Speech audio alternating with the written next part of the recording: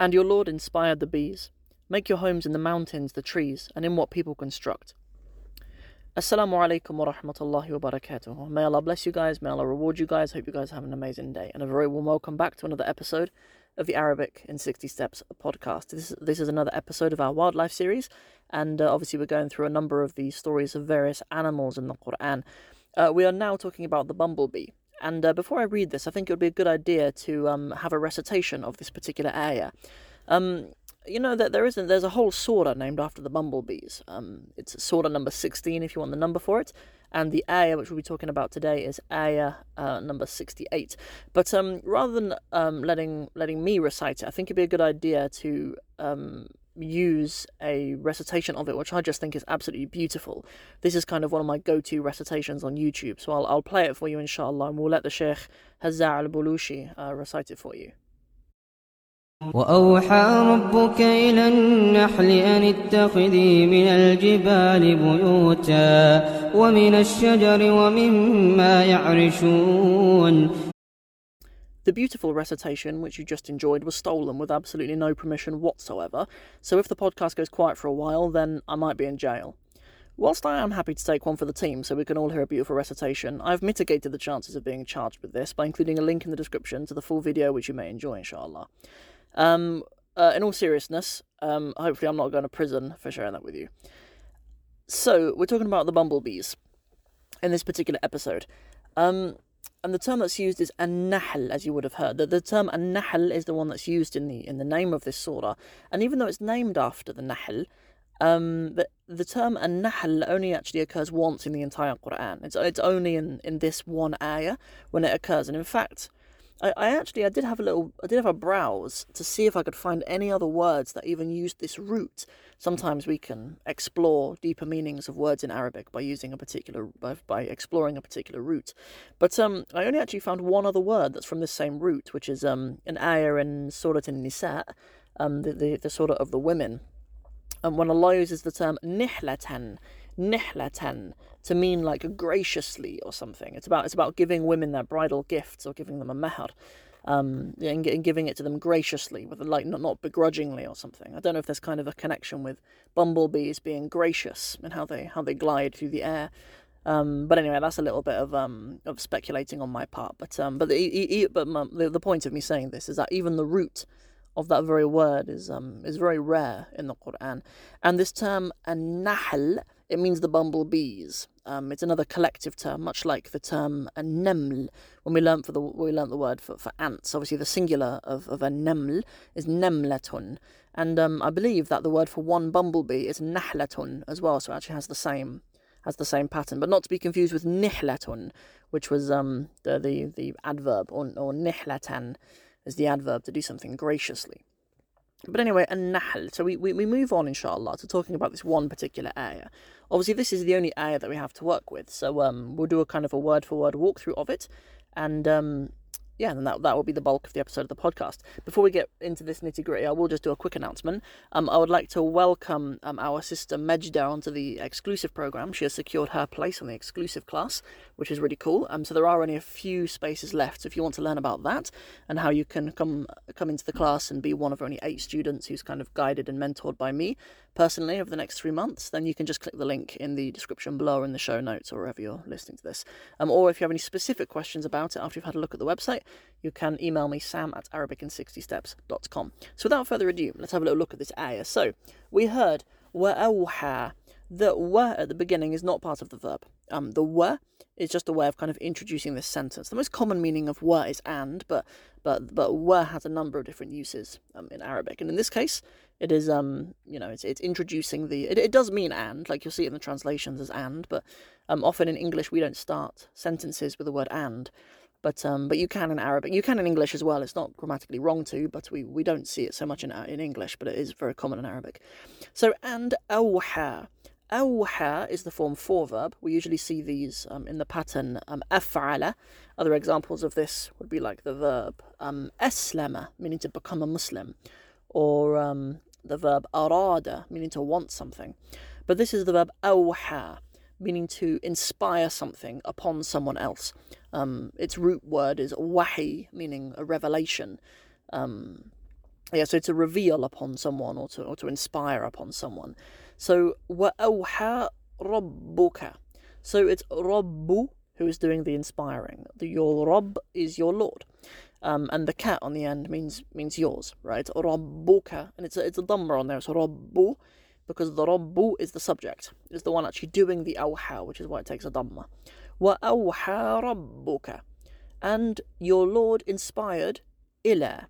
So awha ila is the way that verb is used. If you inspire something upon another, then the verb is awha ila somebody, right? You inspire you inspire upon somebody, or inspire to somebody. But who is the one which Rabbuka is inspiring upon? An-Nahli. It's not just one. It's not an-Nahlati. It's the bees in general. It's not one particular bee. There was in the story of the Naml, of the ants, there was kind of one particular ant who was kind of the hero of it all, who spoke, and Sulaiman alayhi salam was pleased with her words. But in this case, it's the bees in general that your Lord has inspired to do what? Anittakhidhi. That, so this is like, so the N is saying that, right? And he inspired your Lord to the bees that they should do something, right? But it's not talking in the third person anymore. This ittakhidhi is a fi'l amr, it's an imperative.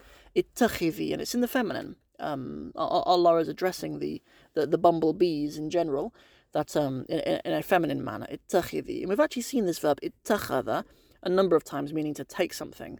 I'm trying to think of the most recent example that we've used that in, because we have mentioned that in previous episodes of this podcast.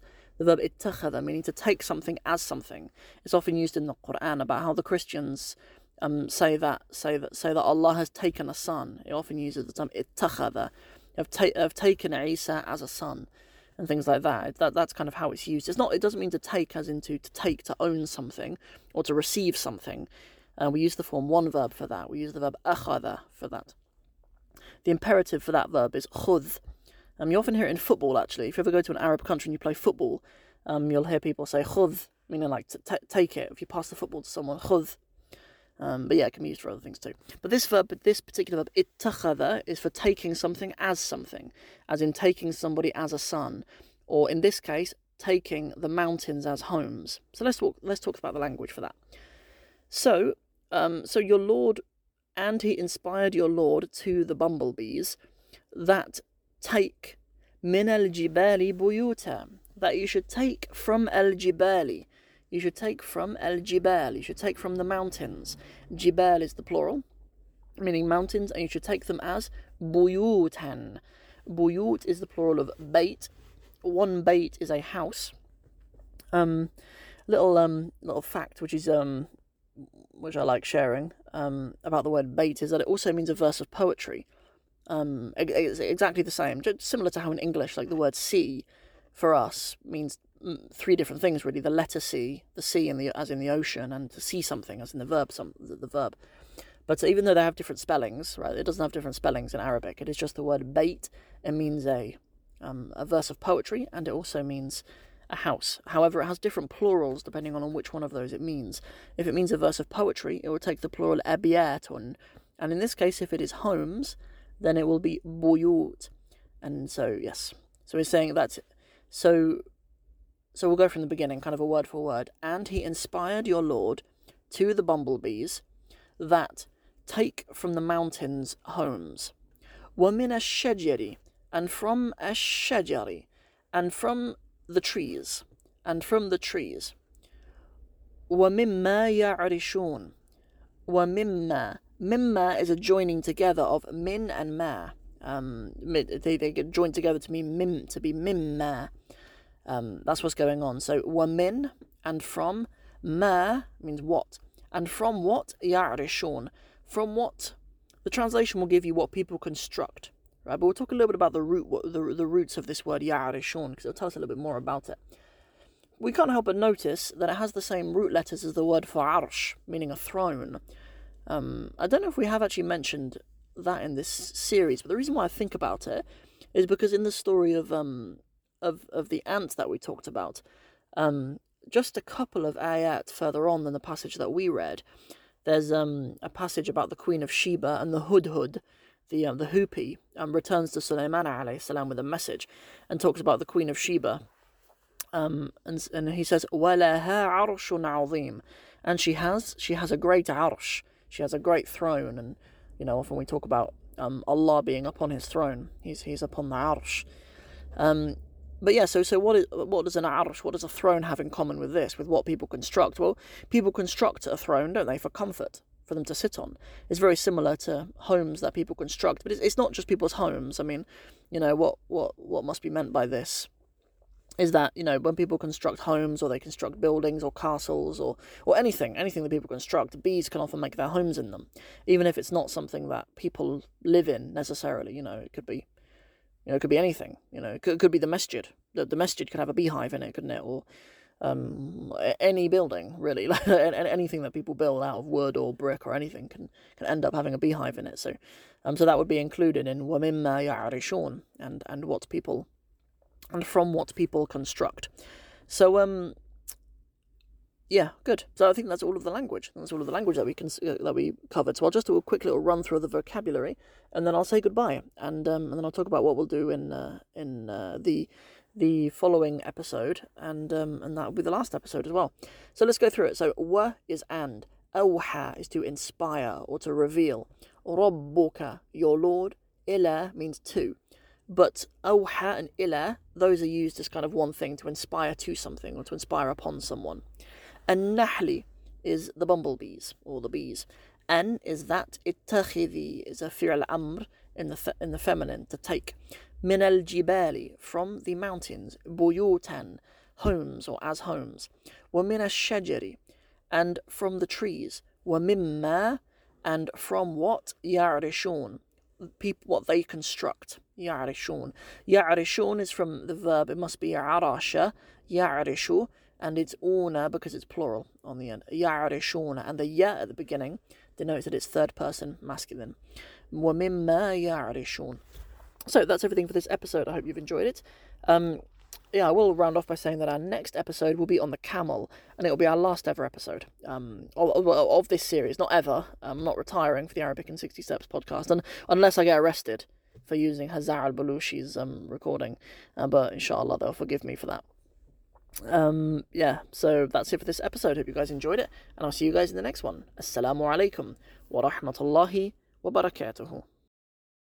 وأوحى ربك إلى النحل أن اتخذي من الجبال بيوتا ومن الشجر ومما يعرشون ثم كلي من كل الثمرات فاسلكي سبل ربك ذللا يخرج من بطونها شراب مختلف ألوانه فيه شفاء للناس إن في ذلك لآية لقوم يتفكرون والله خلقكم ثم يتوفاكم ومنكم من يرد إلى أرذل العمر لكي لا يعلم من بعد علم شيئا إن الله عليم قدير.